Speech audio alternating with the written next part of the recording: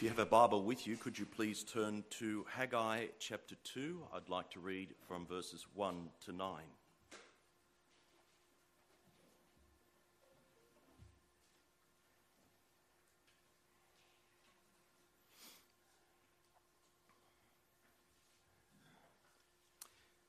Haggai chapter 2, commencing at verse 1.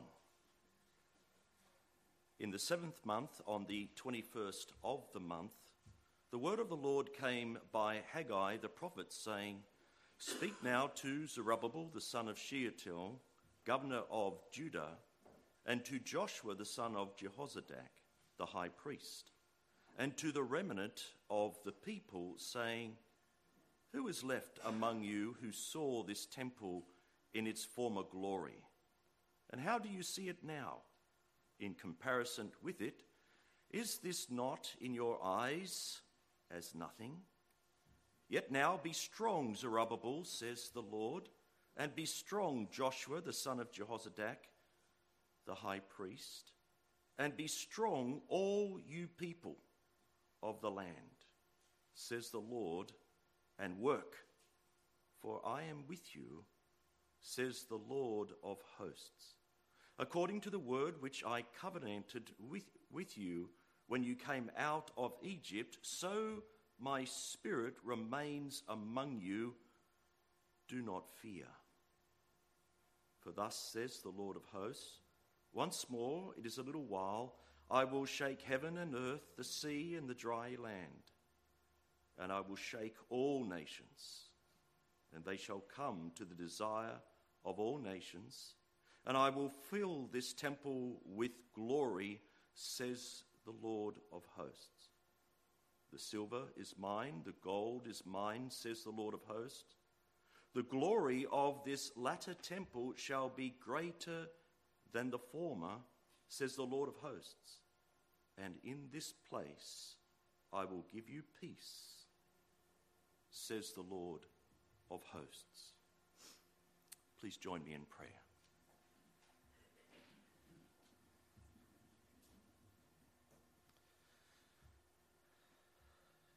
Our eternal God, as we come to thy word, we pray that thou would minister to our hurting hearts,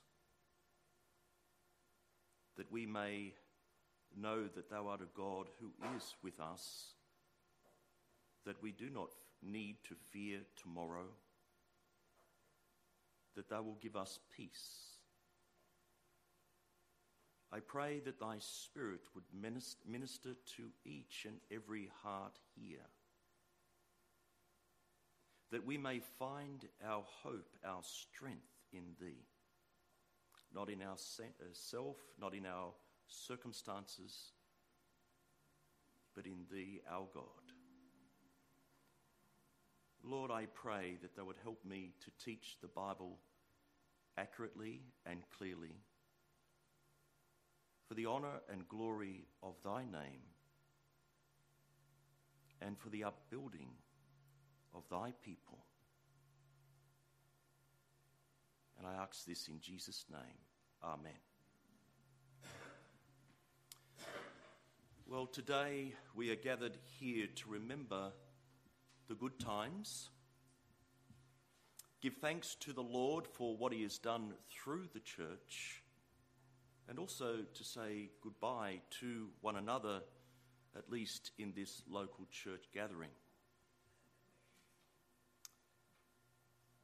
Your grief and your pain is real. Our emotions are running high, and the reality of the situation may well be overwhelming to you.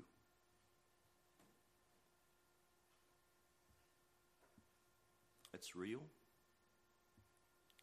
and it's hard. It's like a death and the grief that you will face in the future. I want to acknowledge that pain this morning, and let's not make light of it. I honestly feel for you all. But I also want to encourage you to remember one thing as we close this chapter in the church. The Lord will continue to be with you. The Lord will continue to uphold you. And that is because of his ever-abiding presence. You and I can face tomorrow, and we do not need to fear. The reason I say this, because often as the people of God, we can get very discouraged when things like this happen, when change like this takes place. Think about it. What you've been hoping for hasn't come to pass. What you've been praying for hasn't come about. And all our dreams, all our desires seem like a passing cloud. And so you can lose heart, you can feel numb, and that grief can be overwhelming.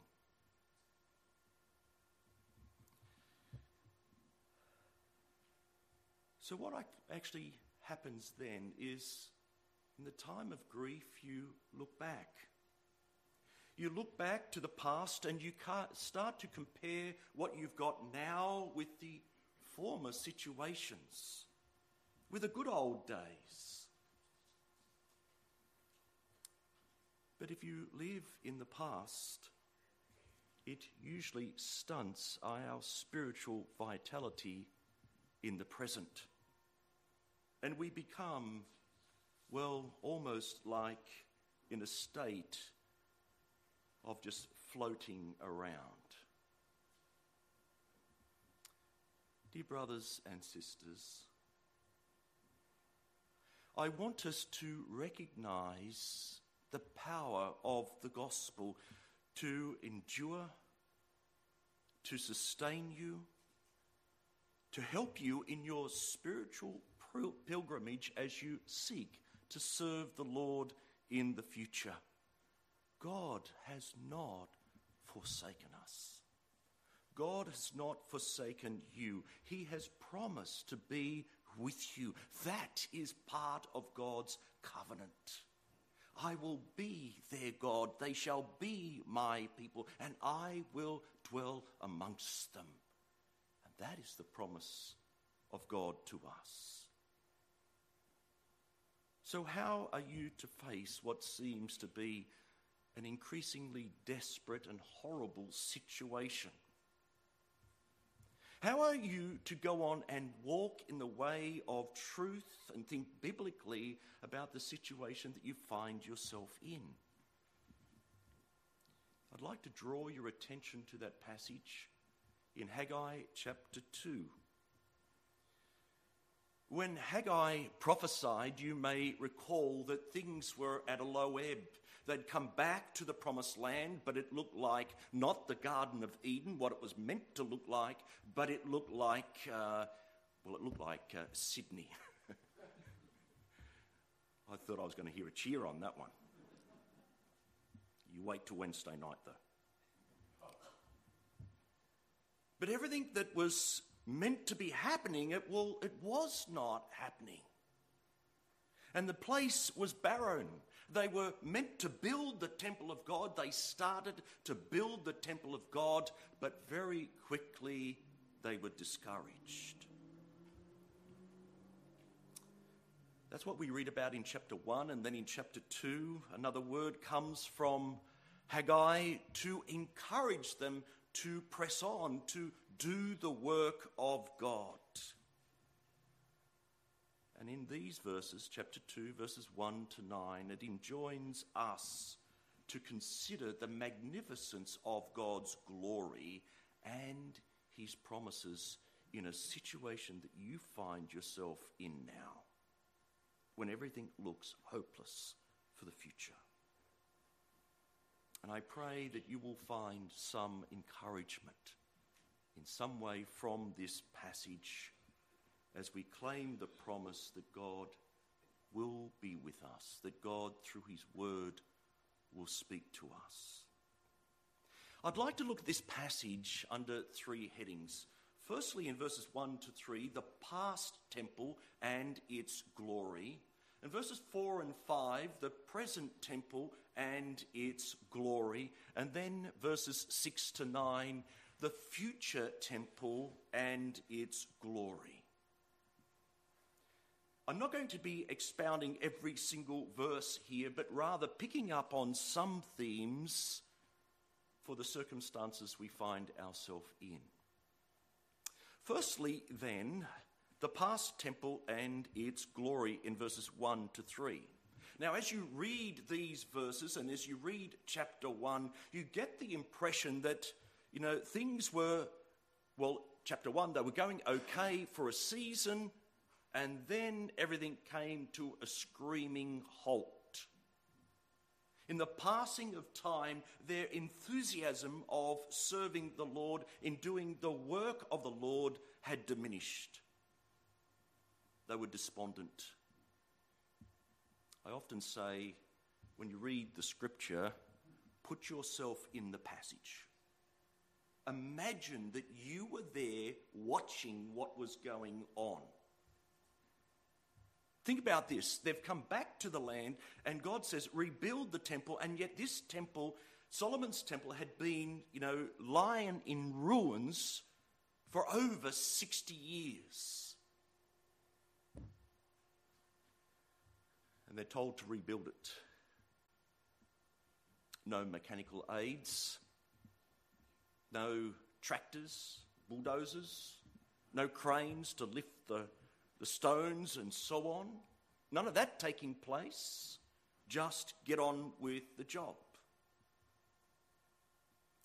And you can see why the people needed to be encouraged for that to take place. But it seems at the same time that the temple builders also were always reminded by the older folk that Solomon's temple was so much better. You could imagine what was taking place. The older folk, and they must have been really old, they were saying, we remember the old temple, Solomon's temple. It was glorious. Not like this is going to be like. And they were discouraged. Look at verse 3 and you catch a hint of it. Who is left among you who saw this temple in its former glory? And how do you see it now in comparison with it? Is it not in your eyes as nothing? So you've got these old people saying, remember the good old days. Remember how wonderful it really was. The interesting thing, we know that some 16 years before this event, they tried to rebuild the temple, and guess what? It came to nothing. And yet they had the audacity to say, we remember the wonderful old temple. And what you're building now is not going to be anything like that. Past disappointment, listen carefully. Past disappointment was making them feel depressed about the present and the future in doing the work of God. Solomon, he was probably the richest man in the world. Money was no problem. They could build the temple. Well, what are they doing now? They had none of that. But what is quite interesting, for these older people to say how wonderful the temple was, you know your Bibles well enough to know that the glory of Solomon's temple wasn't so glorious for these older people at all, because it had been plundered again and again and again throughout the years.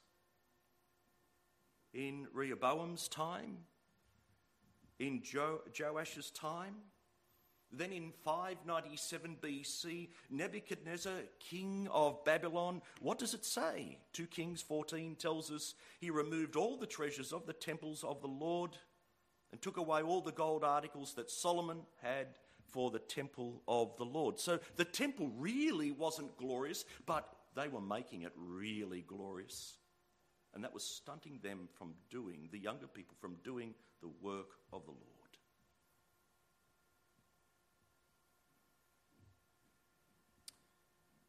That's often what can happen when we look to the past and glorify the past. What was the problem? It was the unfavourable comparison between the present and the past, and that undermined any future perseverance of the Lord. Think that one through. And I sometimes wonder if that's been the case in our own denomination. And I think we need to be careful of painting such a picture of the Christian past that isn't true.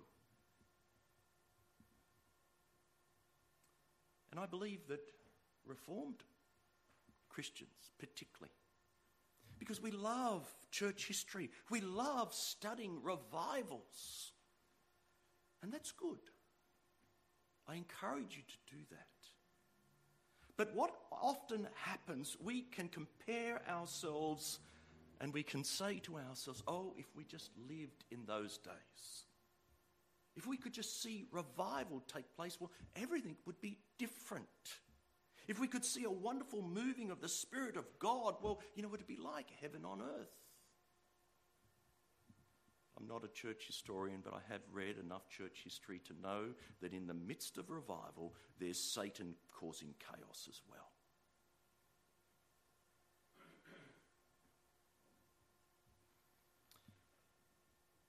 I've often heard people, the older folk in PRC, dress up the past as if it was heaven on earth.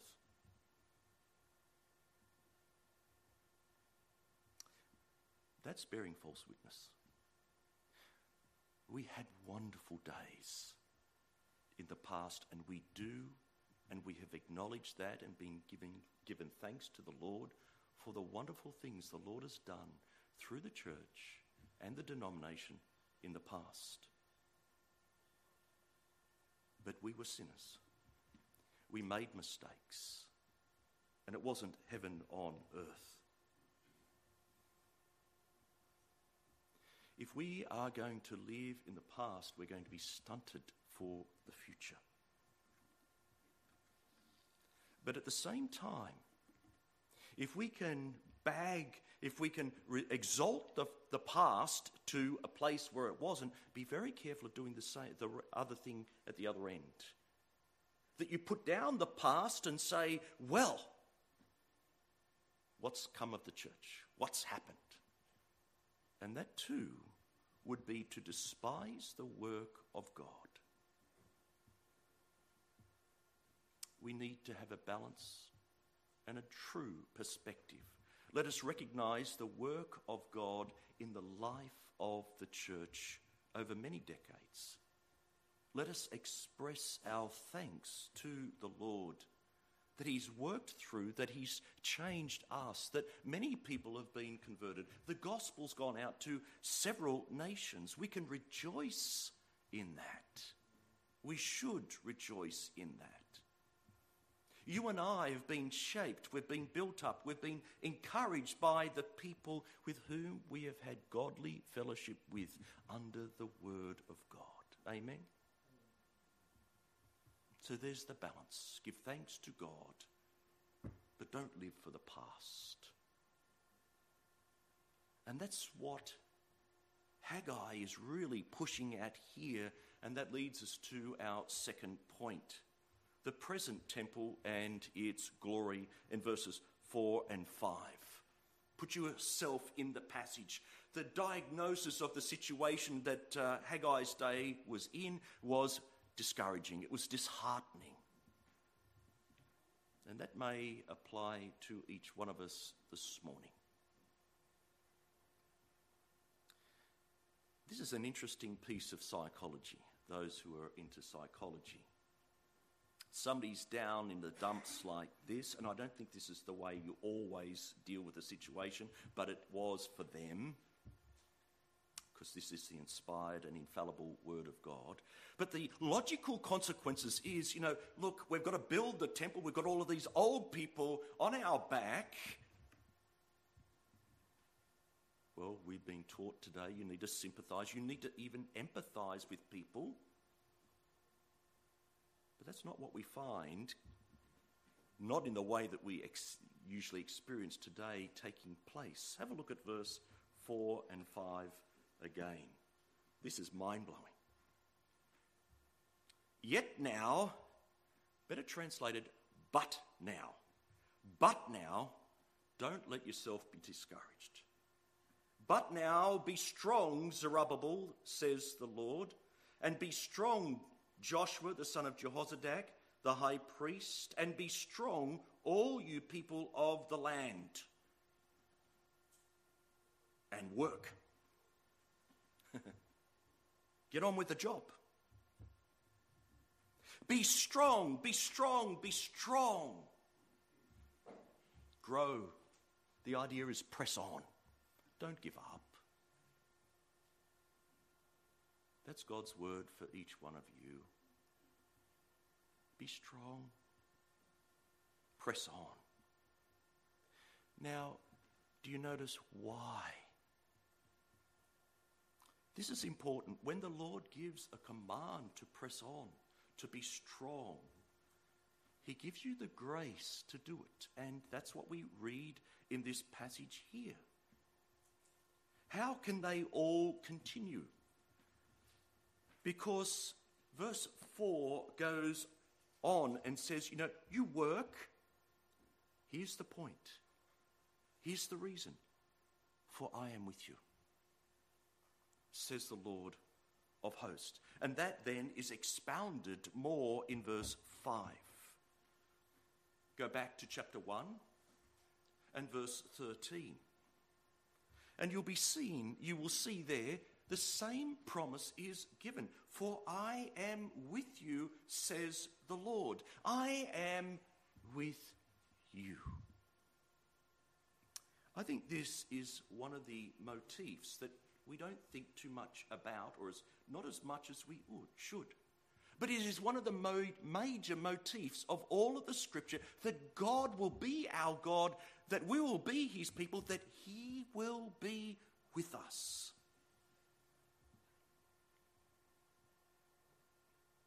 He will always be with us. Wherever you go, he will be with you. 1 Chronicles chapter 28 verse 20. We have the same kinds of words given from David to Solomon at the building of the temple. He says, be strong and of good courage and do it. Do not fear or be dismayed, for the Lord, my God, will be with you. He will not leave you nor forsake you until you have finished all the work of the service of the house of God. And that's the glory of this passage for you and I. Very interesting. Go back further. And what do you have? Joshua. Joshua's going to go into the presence of the promised land, which the idea is the presence of God. And what is he told? Be strong. What is he told? Chapter 1, verse 9. The Lord will be with you, and therefore you will prosper. You will succeed. Why? The Lord is with you.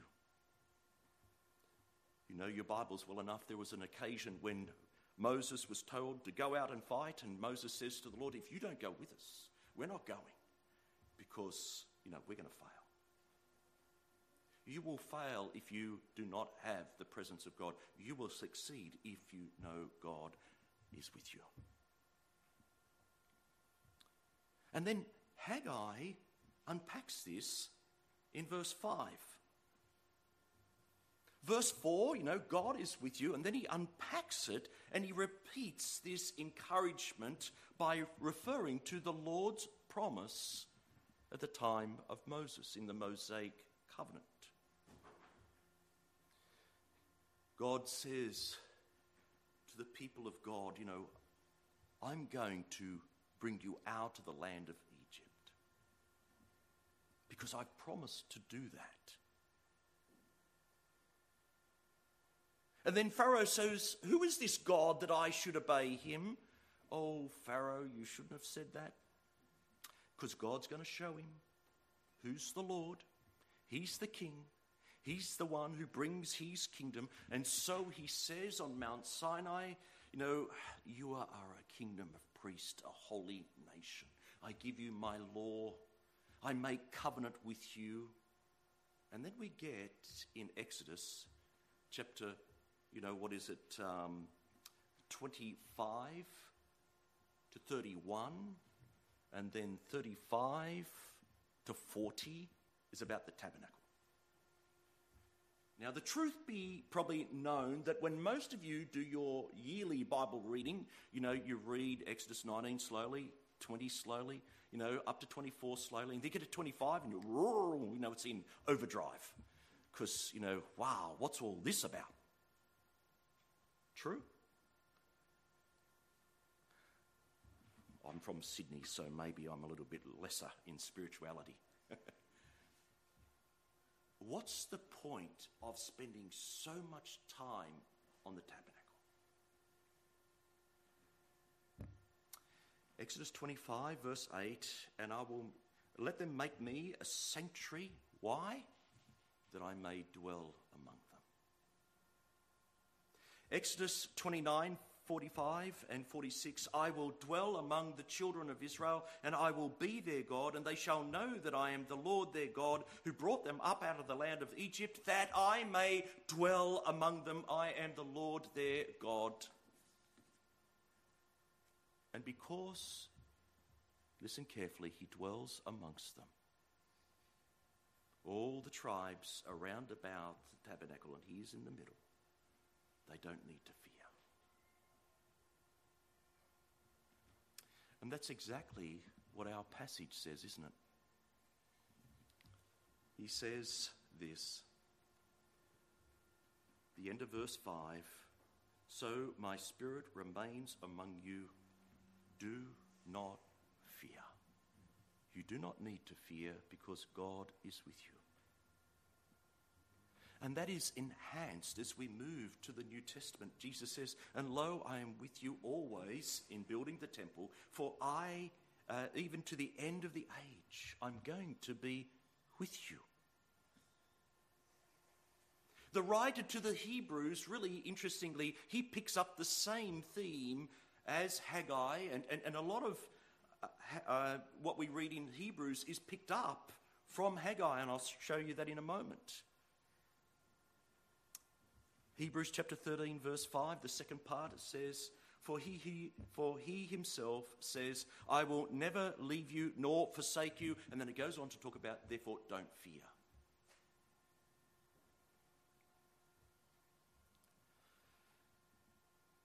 Let's remember the presence of God as we leave this place. Despite the odds, despite sometimes our failure, despite the circumstances, the Lord hasn't left us. And he will never forsake you. I can say that on the authority of the word of God. So Haggai chapter 2 verse 5 is so real to you and I living in the new covenant era. So my spirit remains among you, do not fear. Nothing can happen without the permission of God. He is sovereign. Hold on to that. Hold on to the fact that although others may forsake you, God will not forsake you. Hold on to the fact that, God loved you more before anyone else did. God loves you now more than anyone else does. And God will go on loving you when everyone else has forgotten about you. Hold on to that. But the best is even yet to come, which leads us to our last point, verses 6 to 9. the future temple and its glory.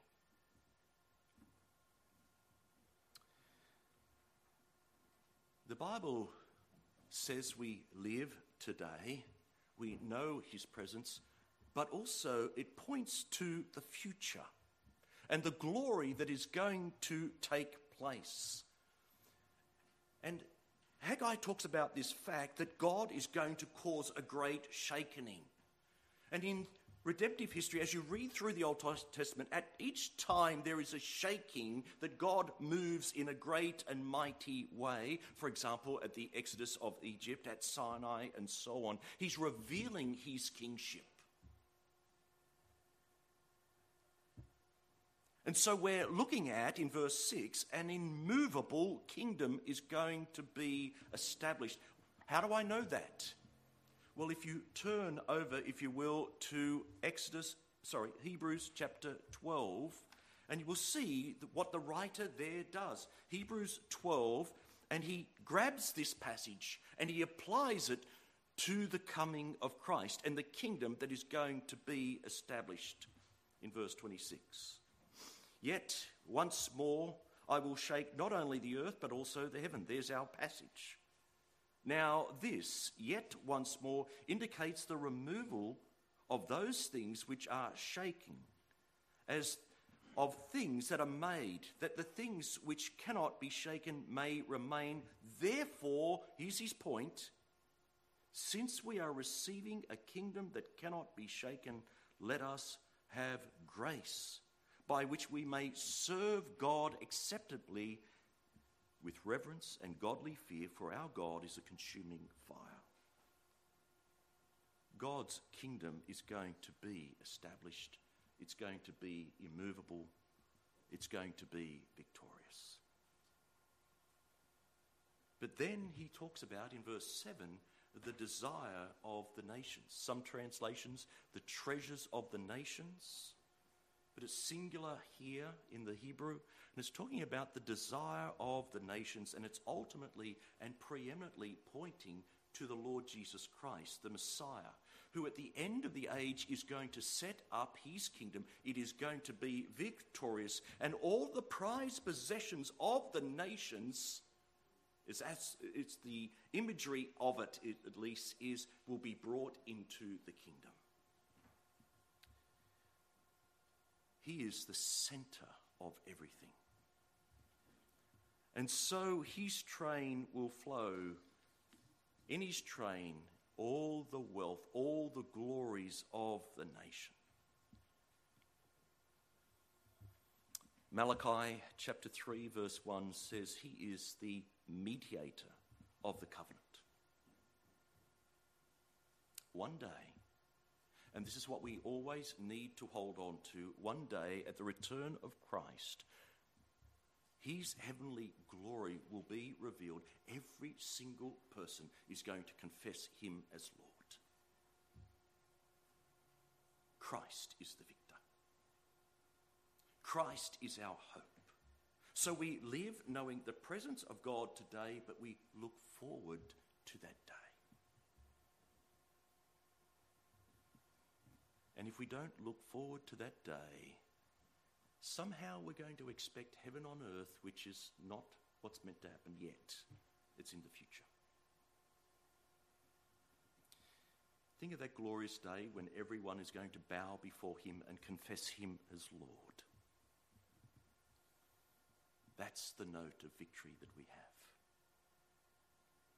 But then, in verse 8 and 9, but particularly verse 9, we have this immovable glory that's going to be revealed. Look what it says here.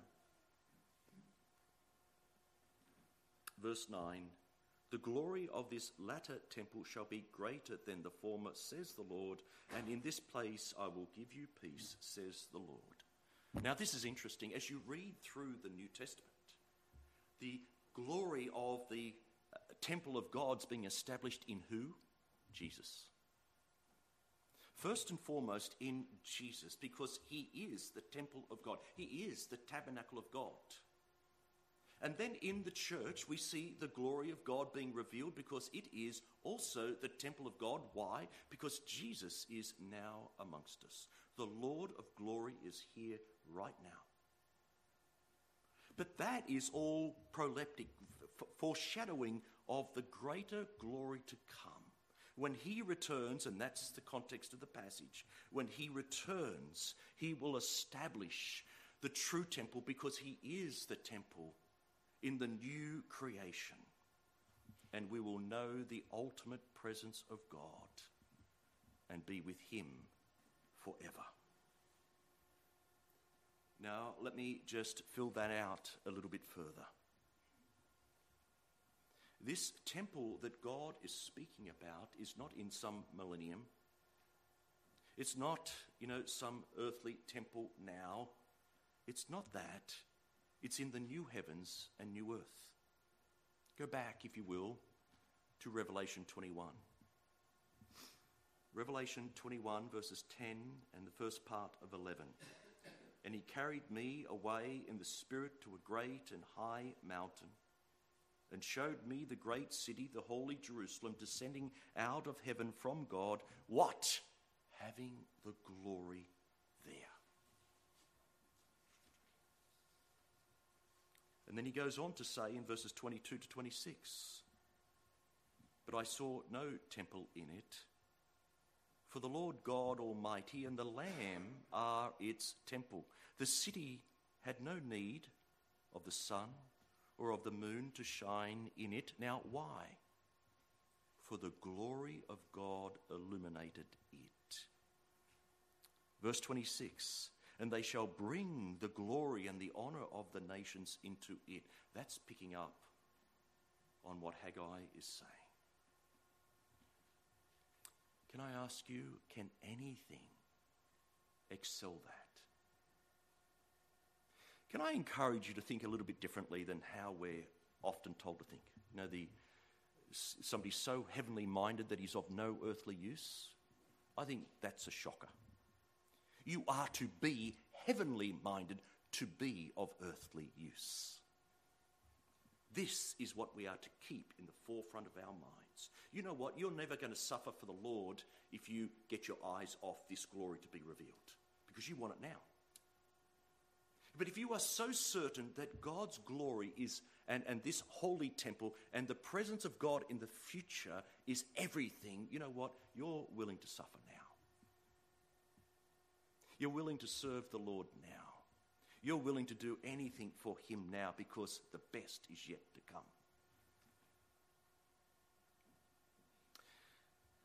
The pay may not be much now. The rewards may not be much now. But let me say this, the retirement benefits are out of this world.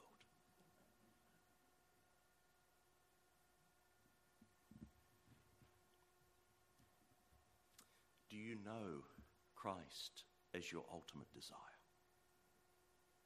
Is he the most precious person, the most precious thing in your life? If he is, you will not give up.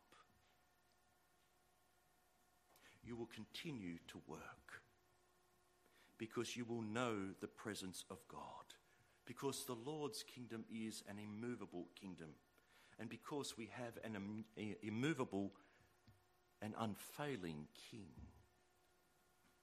that will be the delight of our heart.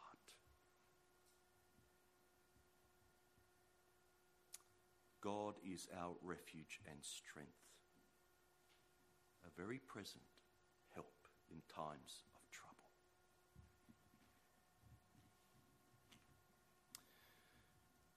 In your struggles that you will go through, in your grief, I remind you again, God will not forsake you. You may feel forsaken. You may feel angry. You may feel a whole lot of emotions, and that's what happens with grief. But he is your present help. May he be your strength. May he be your hope. May he give you guidance. And so today, in your sadness, in all that has taken place, let us celebrate all that the Lord has accomplished through this church in your life. And may that encourage you never to look back, but to press on. Let's pray.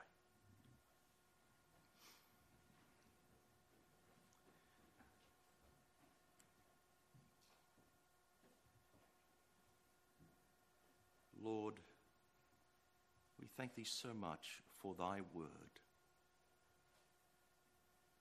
Lord, for this passage here that encourages us, but the whole of Scripture is thy love letter to us,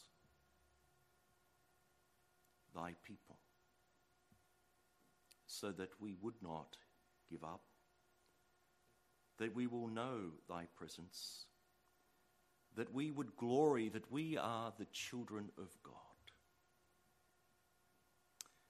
So, Lord, may everyone here know that presence, not just in their mind, but in their hearts, that love of Christ being shed abroad in their hearts daily. May they drink deep of thy Spirit, revealing that love of Christ. Do sustain them. And Lord, when Christ shakes the nations, when he comes again, Lord, we know it will be a time of rejoicing more than what we could ever imagine. And we may not understand what is taking place now, but we will then. So, Lord, help us to walk by faith every day, trusting in thee as our God, who is sovereign and all-merciful.